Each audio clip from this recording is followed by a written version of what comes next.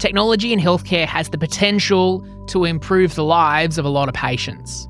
But the process of creating and maintaining software in healthcare is really complicated. Regulation, integration, consent, privacy laws, data sovereignty, interoperability. They're all things that keep a health tech founder or development team up at night. So as technology gets more and more advanced, it doesn't mean that things need to get more complicated. In fact, with the right no-code platforms, it should be easier than ever before. Well, with me today, I'm joined by Gadi Bichler, Chief Strategy Officer at WeGuide Curve Tomorrow. And in this episode, we talk about how technology platforms can bring health equity to developing countries. We learn about no-code platforms, connected devices, and partnerships in health, and about achieving good patient outcomes, data sovereignty, and quality assurance requirements. Collaboration starts with a conversation, Team Health Tech. Let's make it happen. This is Talking Health Tech with me, Peter Birch, featuring content and community about technology in healthcare. Between now and the end of June, we're conducting the 2024 Talking Health Tech Audience Survey. This helps us prioritise content, hone in key messages, and refine the show to make it even better. We also want to understand who the biggest cohorts of our audience are. So I'd love for you to take 5 or 10 minutes to have your say and complete the survey. Everyone who completes it goes in the draw to win a share of $1,000 worth of THT Plus membership credits to put towards a membership for yourself as an individual or to help get the word out about your company. The link to complete the survey is in the show notes of this episode, or just go to talkinghealthtech.com/survey. Thanks for coming in. Nice to meet you again, Peter. Thank you. Tell us a bit about yourself. Firstly, introduce yourself, who you are, where you're from, what you do. So my name is Gadi Bichler. I'm the Chief Strategy Officer for a company called WeGuide, WeGuide.health. And we're a software platform, a SaaS platform that hopefully can bring health equity to the world, as well as solve specific problems within the healthcare system in Australia. Thank you. And you've come over here to have a chat you're based in Melbourne? So WeGuide's based in Melbourne. Our head office is Melbourne. We have 8 offices around the world. Amsterdam is where our Chief Product Officer sits, Tel Aviv for our marketing and some linkages into the Israeli high-tech world. India, where some of our developers work. And Sri Lanka, we just opened an office where we intend to use that to support the local installations that we'll do in the next 3 months. And I know there's the connection between Curve Tomorrow and WeGuide. A very interesting story. That's a very good. We like stories. You like stories, Pete? Yes. I've got lots of stories. Most people have heard of Curve in some form, shape if you work in health tech. I know you have before. You've probably interviewed one of the director or the CEO, Sanji, a while ago. You may have interviewed Mo, and you may have interviewed George. So Curve has been around for 14 years and was started up by 3 guys, Mo, Sanji, and George, who all chucked away their big corporate careers to decide to do something for health equity, quite unique in this world. And they basically based themselves out of the Murdoch Children's Research Institute in Melbourne and started solving problems in health tech because they were all software engineers. They all came out of robotics, mechatronics, UI, UX, and basically started developing health products to solve a specific problem using digital health. Quite unique 14 years ago, quite revolutionary, right? And then built their reputation. And today, Curve has about 80 people across the world. About 5 years ago, they kept being asked by clients to solve the same problem. And the problem was, give me a system to do prems and proms. So they built one for one hospital. They built another one for another health network. And proms and prems, so patient-reported outcome measures, patient-reported experience measures. Correct. Well, this is a Talking Health Tech podcast. I'm sure I didn't need to explain that. Well, you never know. We might get new customers here. You might get new people. Okay, no. I won't. I will stop using it. So they did that. And then they figured out there must be a market. So they had to make a choice. Do they want to build an EMR, electronic medical record system, or do they want to build a platform that can solve prems and proms? They chose the cheaper option because, to build an EMR needs a lot of money. Curve was generating the profits to be able to invest into a development of something that Curve or the directors own themselves from an IP perspective. And then they built WeGuide. 2 years ago, we separated the company into its own entity, WeGuide Proprietary Limited, same directors, same owners, up to about a month ago. A month ago, we went through our seed capital raise. First raise completed. So WeGuide now has other shareholders, including Med Angels, who is our lead investor. Yeah. So that's the WeGuide story. Yeah. And your role within it is around steering the ship, doing the strategy bit. Yeah. Sales. So I was the head of sales head of growth for Curve up to now. I'm transitioning into this chief strategy role at WeGuide. But basically it's sales. You know, when you say to someone, I work in sales, it doesn't sound sexy. You say to someone, I work in strategy, the doors just keep opening because everybody wants to talk to a strategy guy because they don't think they're going to sell them anything. But, you know, obviously we have purpose. You know, Curve and WeGuide have the same DNA. Our DNA, and if you look at everything that we put out, whether it's on our webs, our socials, the individual LinkedIn profiles of all the directors and myself, we want to impact 1 billion lives. That's a target that was set way back in 2009 when the company started. It's about impact. We have an impact calculator. We report on it. Every board meeting once a month, you know, we have to report how many people have we impacted. These are the numbers of people that have either downloaded one of our tools or interacted with one of our tools, became a user on someone else's tool that we've provided. We track all that. And for us, it's about improving outcomes. Indirectly, we're not clinicians. We're not going to be able to treat you for your mental illness, but we might build a tool for a psychiatry organization that might help alleviate some of the issues that you see around mental health, First Nations people's mental health, etc., etc. That's our mission. That's what drives everybody who works for Curve. People don't get paid a lot working for us. And that's what makes this company so unique, which what excited me, because I came out of the corporate world. You know, for me, it was always about greed, about money. That's what they teach you at business school, right? That's what they taught me, at least. And, you know, and it was quite refreshing to all of a sudden work at a company that what drives you is purpose, not profit.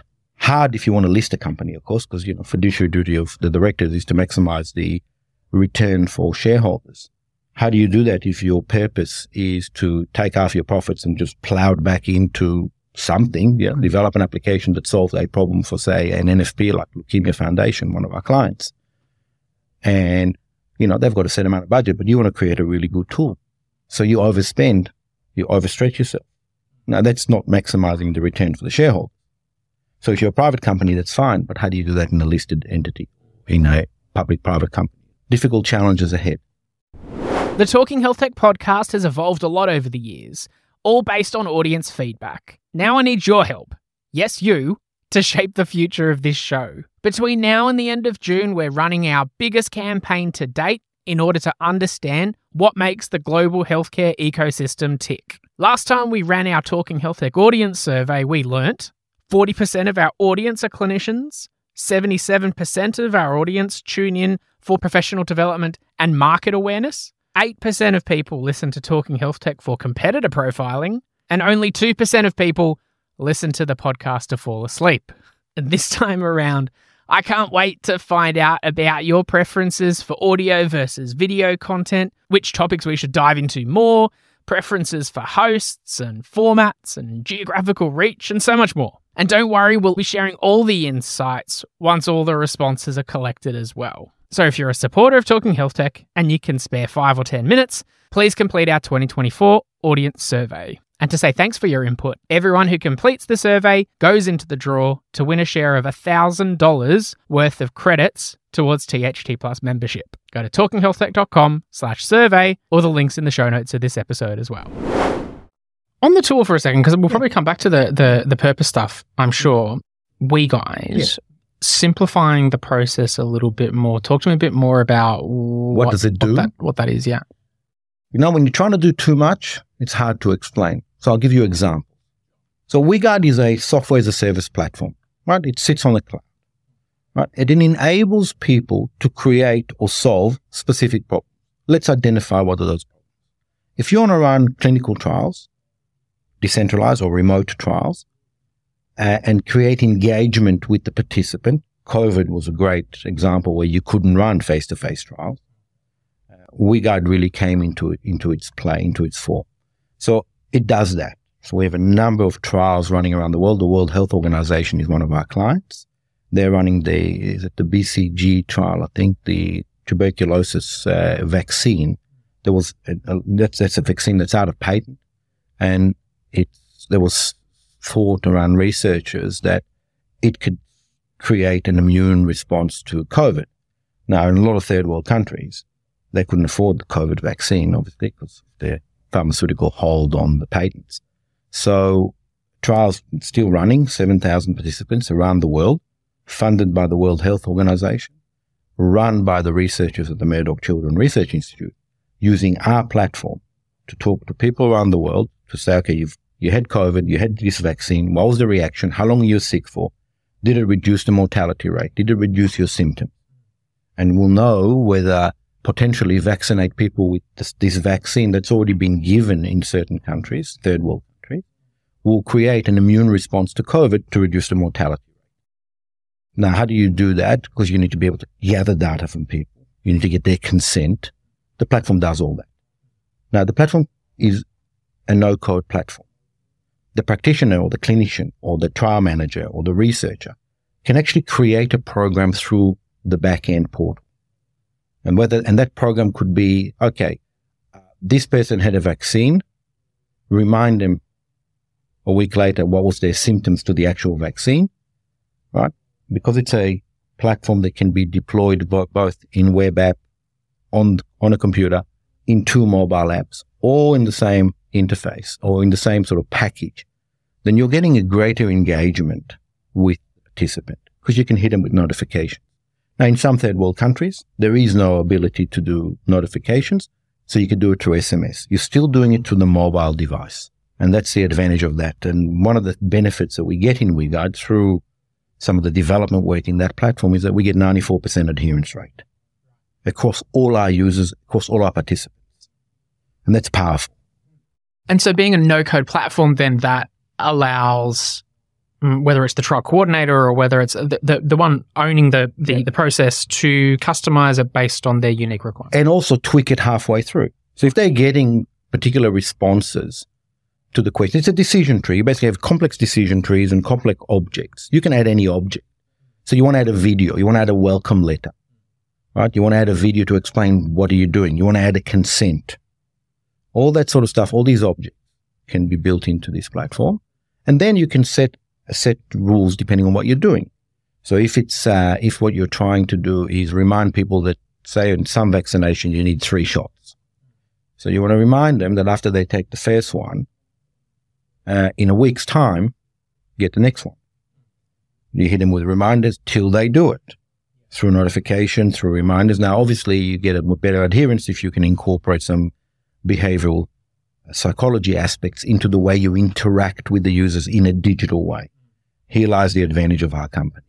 Not only do we know how to create engaging digital tools through the 14 years experience of co-design that's been done at Curve, we also, at WeGuide, our chief product officer is a behavioral psychologist.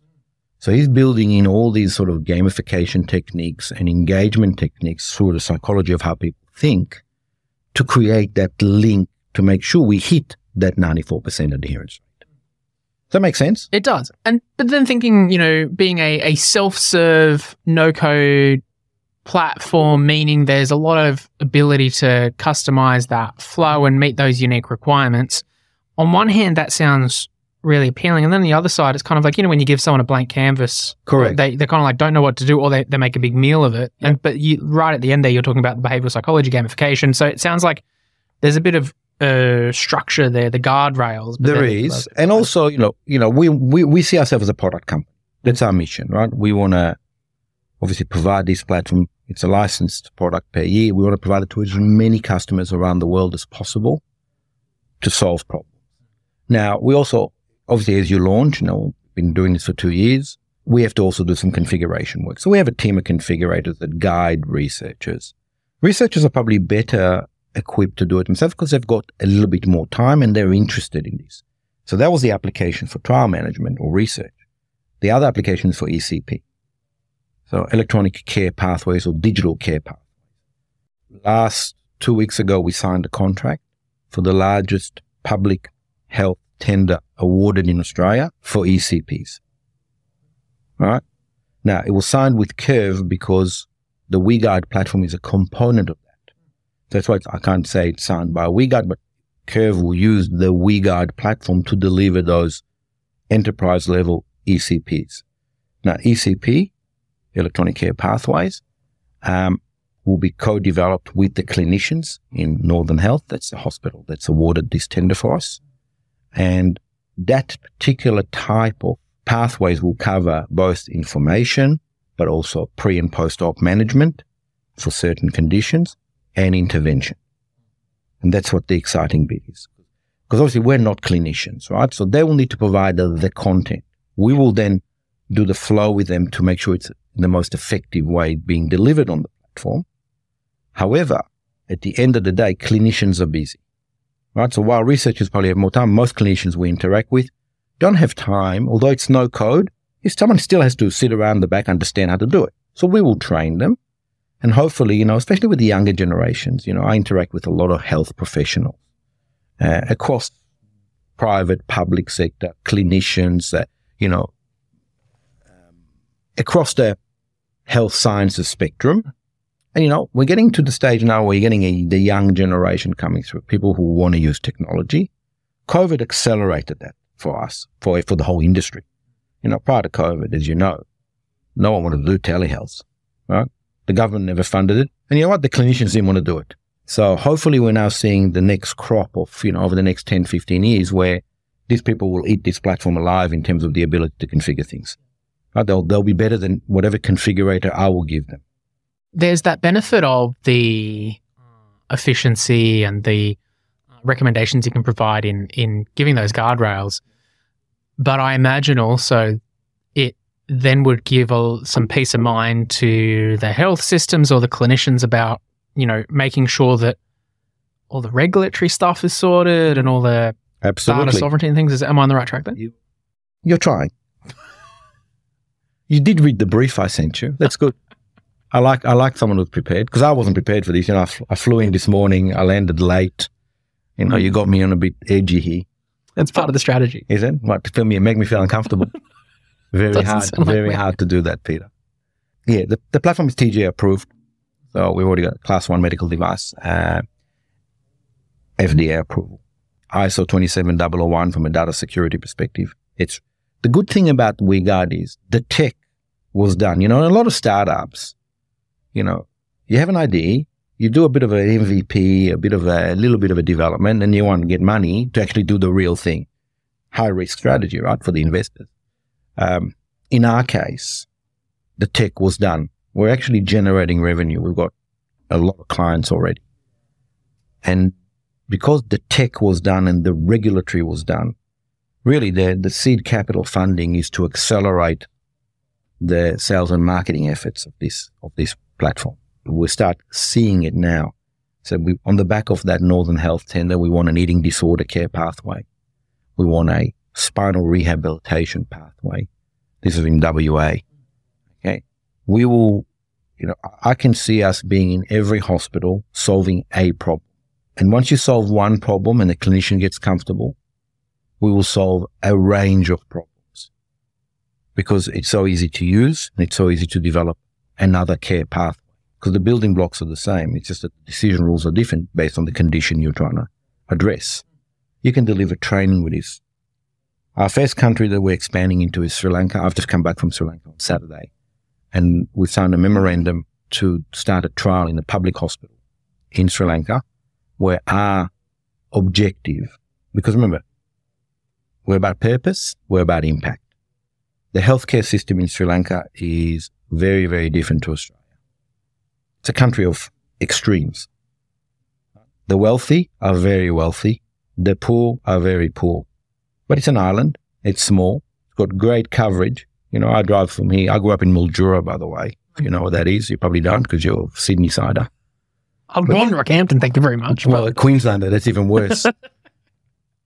But I migrated to Victoria and I grew up in a place called Cardross, which is just outside Mildura. If I say Cartwright, you would know where that is. Mildura, you might have a chance. And, I drive to Mildura 3 times a year to see relatives. And there's 2 hours along the way where there's no mobile reception. Nothing. Sri Lanka, poor country, a lot poorer than Australia, but there's 25 million people live there. There's 75 million phones. Every person has about 3 phones. Right? The coverage is fantastic anywhere you go. So it's got the digital infrastructure. It's got the devices. Now, they're not all Apple iPhones, but they're still smart enough phones to be able to deliver intervention to these really, really poor people. The mortality rate in Sri Lanka of the poor people is about 30%, I think the stat that I saw, less than the people in Colombo. It's about access to a clinician. It's about ability to understand that you need to go to a clinician. And it's about affordability. Yeah. What we're trying to do in Sri Lanka is do a government to government, not a Jesuit, WeGuide to government, and give that platform to every public hospital under license managed by the Ministry of Health. And if we could do that, we will change the outcome from a health perspective for those poor people in Sri Lanka. That's what drives us. And if you ask me why Sri Lanka, I'll explain that. There's business logic, but there's also personal. Yeah, that I find is a great bit of reflection for people in terms of the importance of technology in healthcare, because so often when we get caught up in thinking about how to inject technology into healthcare, it can often come across as an additional burden or an extra step or something that's getting in the way of delivering good healthcare. And that's when it's kind of not done in a way that's purpose-driven or for the right reasons. But the example that you gave in terms of addressing health equity through access, cost and all the reasons why people can't get the minimum, level of care required to reduce mortality, then that's really powerful. And I can see at a globe, yes, there's application for it in Australia, and that will... There's a lot of application for First Nations people, right? The outcome for health in this country, it's disgraceful. And I'm a migrant, right? I mean, I see myself as an Australian, but I wasn't born here. But, I'm happy to say I'm ashamed at some of the health gaps that we have. I live in Melbourne, I've got private health insurance, I've got the best hospitals I can access. The people in the Pilbara, people in Tennant Creek, people in Alice Springs, their health outcome is a lot worse than mine, both in terms of life expectancy, chronic disease management, access to dialysis machines, access to any sort of intervention. Mental health, I don't even want to go there. I don't even know. I mean, I should look this up one day because I should have been prepared for this, because I knew you were going to ask me that. Be prepared and say, how long do the people in Tennant Creek have to wait for a psychiatrist to assess, forget eating disorders, to assess depression? How many people are we losing daily in First Nations people because it's either undiagnosed or it leads to domestic violence or whatever? Right? We created the problem. Australians created the problem. Well, now it's our turn to solve that. And politicians are not going to do it. Right? It's going to be entrepreneurs. It's going to be health companies. It's going to be Aboriginal leaders that step up and actually solve that problem. Noel Pearson is trying to solve some of those. I want to go back to the Sri Lanka thing for a second. You mentioned personally, what was that connection there? Interesting sequence of events. So Sanji, the CEO of WeGuide, and one of the founders, obviously, of Curve, is a Tamil Sri Lankan. Obviously, I don't know if he was born in Sri Lanka, might have been born there when he was one. They left. Eventually ended up in Australia. So there's a connection from, obviously, heritage perspective. But also on our advisory board sits an eminent Sri Lankan professor of informatics. You probably heard her name, Nirmani Wickramasinghe, who is very interested in solving problems at her country. So we had a nice connection to the country, and we felt that given the macroeconomical aspect of the infrastructure, the access to technology, the way you have public and a private system in Sri Lanka is ripe to be able to provide a platform like this, especially if you're doing, say, two simple things, right? management of vaccination. I mean, Sri Lanka is being supported by the World Health Organization to deliver vaccination for dengue fever, for malaria, for COVID, obviously. And then a range of some of the tropical diseases that are prevalent in that country. I know, because before I went there, my wife made me have like 7 different injections. I've never had so many injections in my life, for all the sort of potential mosquito-borne diseases that I'm going to be able to potentially get down there, right? Got your yellow book? Yeah. Got your yellow book of vaccines? Well, no, it's all, don't go there. My health record. Maybe it's on there. Maybe not. Yeah. Who knows? Right? So we thought it will be a very good way of trying to improve something. WeGuide has been built with that sort of strategy in mind, which really makes my job a lot easier as coming in as a strategy guy, because the thinking and the build and the tech and the way you've designed the product matches the ultimate strategy, which they didn't know at the time. Well, they didn't have a strategy at the time, but they were when they built the product. So being able to go to Sri Lanka and say, we can. So at the moment, for example, we have about 50 clients in Australia, probably about 10 clients across the world, running all sorts of things: intervention, care pathways, engagement with clients, registry. Building a registry for a client in Germany, Hamburg University, I think it is. Don't quote me on that. I can't remember. Sorry, Hamburg University. Could be or could not be you, but there's someone in Germany doing something to do with rare liver disease, and we're building a registry of these patients on the WeGuide platform. Now, at the moment, if you're talking in Australia about patients, New South Wales patients, data has to be stored in New South Wales, not cross-border. Right. In Victoria, if I'm running a patient engagement that I'm storing patient data on WeGuide, I can store that anywhere in Australia. Obviously, private cloud, which we obviously have, a private health card, security, HIPAA, whatever, all the regulatory requirements. But really, at the end of the day, it's not a specific health regulatory requirement. It's the privacy, the federal privacy law count.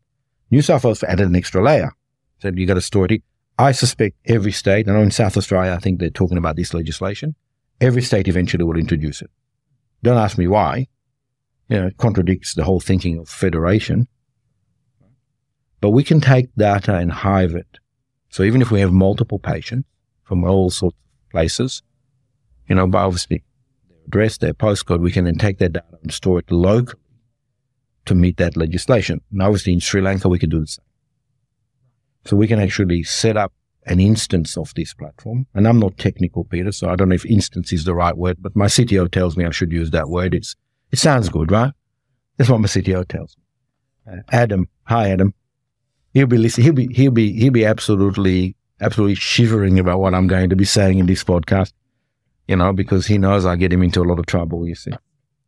Strategy guys sell the dream and the CTO has to deliver the nightmare, right? So Sri Lanka, we can hive the data. We can actually run an instance and store the data in Sri Lanka if they had a data sovereignty requirement. They actually don't. I would have thought that was one of the big things, but obviously meeting all the politicians there in Sri Lanka over the last 3 weeks and talking to all the health professionals at a government level, they didn't even think about data sovereignty. Developed country, right? Bigger problems to solve than worry about where the privacy data sits. I accept that. But having that flexibility then for future-proofing and being able to address and build with communities, nations, and the needs as they grow, that's going to be really important. And then thinking then about those needs, future forward, being strategy guy, that's obviously you're constantly thinking about that kind of stuff. Where do you see this all kind of goes, and what are you excited about as I'll tell you what I'm excited impact about. those 1 billion people? And without giving away too much of our IP, strategy is money at the end of the day, and money means we can impact more people's lives, right? Connected devices. So we already are a Garmin partner, an Apple partner. So it's about incorporating into the platform a device that our clients will be, client being, say, the hospital system, the clinician or the research guys or whatever, can incorporate and collect data 24/7. Feed it into that patient record or participant record or on WeGuide. show it on the clinician's dashboard to make better decisions, reduce the stress on the clinician in terms of being able to do face-to-face meetings, and improve an outcome. Now, that's already available. Everybody does connected devices now. But being flexible in a platform that can connect to a range of devices.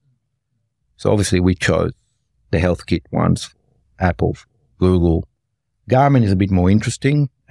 We will talk directly to sensors, which means we're getting a really rich data set for the client. Now, we don't own that data. We own the platform, but the data is owned by whoever is our client. But, down the track, I envisage us creating a self-help platform. So an instance of WeGuide, because, WeGuide has two apps, where I can spin an app. And, that app's not going to be commissioned or white labeled in, say, Northern Health Hospital logo. He'll be spun out, say, as WeGuide Self-Help. And that self-help application is something that you subscribe to. Okay? And we're then able to build a data set. Well, people opt in, of course. We'll give you some health tips, depending on what condition you have. A lot of people want to manage their own health. I'll talk a bit about that in a minute because there's always a personal side to it. Why am I doing this job? It's personal. I'll explain why in a minute. But being able to then collect and then run artificial intelligence predictive modeling on it to then improve the outcome if you have a particular chronic disease. Now, I can't do that on my current data because I don't own it. But if I build an application, is your machine not working? You haven't recorded any of this? I didn't. No, it is. That'll be a real failure of management.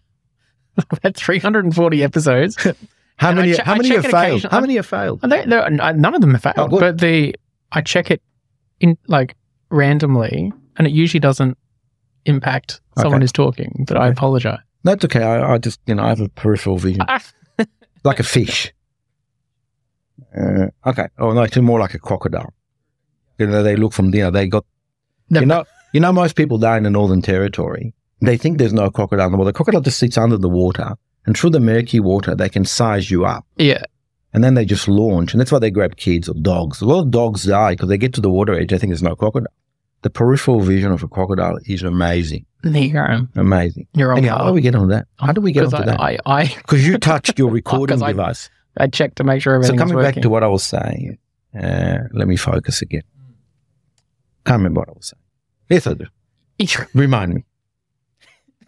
You were going to. We were talking about the future, and because you were going to be talking about connected devices, yes. Being able to collect data that we actually own and maybe run some predictive modeling on. That's an option. Requires investment. Also requires a lot of marketing. That could be an option for WeGuide. But ideally, it's about building the data sets for the client and then running some predictive modeling. You build enough data set and you're collecting all this rich information from sensors. We did an integration with a very interesting piece of software called Bina.com, artificial intelligence platform, an SDK that you can connect to the platform like we have. And that is an ability to monitor your heart rate, blood pressure, etc., through the camera on the iPhone, FDA approved. So Bina has FDA approval, right? So their medical device, software is a medical device that uses the camera, doesn't require anything injected into you, connected to you, anything. Everybody's got, especially in countries like us, most people have a smartphone. Put the camera on, you get the set of data. Now, we've already done that. We're integrated with them. We did an application in WA for that need to monitor COVID patients. International COVID patients. Government didn't want to have them, face-to-face with clinicians, risk your clinician to work. So this is an example of where we could take this. To me, that's the exciting future. Yeah, definitely the partnerships and the connectivity piece really unlocks a lot of potential. To round out this conversation, I'd love to get a bit more, insights into your own personal story. You mentioned you hinted a few times to that's driven a lot to it. You've planted the seed. So help that seed. Why am I doing this job? Yeah, tell me about it. I'll tell you, I came from a corporate background. I ran businesses all my life. I'm a mathematician by trade. I got no health understanding whatsoever. My wife's actually a health researcher. right? She's an audiologist by trade. I won't mention her name. She's quite senior research audiologist. So I've lived with research into the health sciences or health sciences field all my life at home. But so I understand the challenges and the funding issues, etc. But, that was okay. She was working in academia and I was working in corporate. It's a good balance, right? But I suppose I went through a bit of a number of instances in my life. So my daughter is chronically ill. My daughter has EDS, which stands for Ehlers-Danlos syndrome. Non-curable, non-terminal, but it's a chronic disease. She also has MCAS, which is mast cell activation syndrome. But the combination of those two, not terminal, but gives you a really shit life. I think I've interacted with the health system 10 times more than the average Australian at all levels, specialist levels, clinicians, hospitals, mental health. She's had so many operations. She has so many stuff getting stuck into her to be able to identify, help, etc. Multi-management. I can see all the failures. So, and then as she was growing up, she's 25 now. As she was growing up, I was still working in the corporate world and I didn't have any time to think. But, you have instances in your life when you have time to think. And whether it's from an external event or from your own gumption to be able to sit down and actually decide how you're going to make a difference. And I was lucky. I wasn't lucky enough. I should have arrived at this position 10 years ago, 15 years ago. I didn't. I'm 57. It took me, 54 years to understand that there's more to life than just working in the corporate world. What the directors at Curve understood 14 years ago. That took me longer. I'm a slow learner. And then I decided to join this company to be able to create an impact. And one day I'll be able to solve it. Whether that's through digital tools, through predictive modeling, I don't know yet. But I won't stop what I'm doing till I can actually help her and help all the other sufferers. It's one of the most undiagnosed conditions in Australia. Both of those. Very little awareness. Complete misdiagnosis of these conditions as irritable bowel syndrome, FODMAP, ME or chronic fatigue syndrome as they call it, etc. And that's what drives me. It's all about purpose, Peter. If you don't have a purpose, you're getting up for the wrong reasons. Of course. That's a powerful message and one that, I can see would be motivating you to make a difference on a day-to-day. And it sounds like, the doing that with WeGuide and the team at Curve is a really great fit. So I'm really looking forward to seeing that journey as each individual live leading up to that billion person mark gets achieved. So we'll put the details for WeGuide and Curve Tomorrow in the show notes of the episode for people to check out and on our website, of course, and details to get in touch. And there's no such thing as a free lunch. You should know that. So, I came to Sydney to be interviewed by you for Talking Health Tech Benefit. So I'm going to plug my company. So we're at the Digital Health Festival in June. We are one of the sponsors. We're going to have a stand there. If anybody out there is interested in learning about how we can help you guys, come and see us. Okay. I think we're stand 43 or something, but it doesn't matter. It's a small show. You'll be able to find it. We make a lot of noise. It doesn't surprise me. Gadi, I appreciate your time. Thanks, Peter. Thanks for your time. Hey, thanks for sticking around to the end of this episode. If you made it this far, you're the perfect person that I want to hear from. Our THT Plus audience survey is now open until the end of June, and I personally read every submission. In fact, if you leave a comment in the survey that you heard this promotion in a podcast episode, I promise I'll reply directly to you by email with a personal note of thanks, and I'll even buy you a coffee next time I see you in person. It's pretty easy. Just go to talkinghealthtech.com/survey and have your say. For more content and community about technology and healthcare, visit talkinghealthtech.com.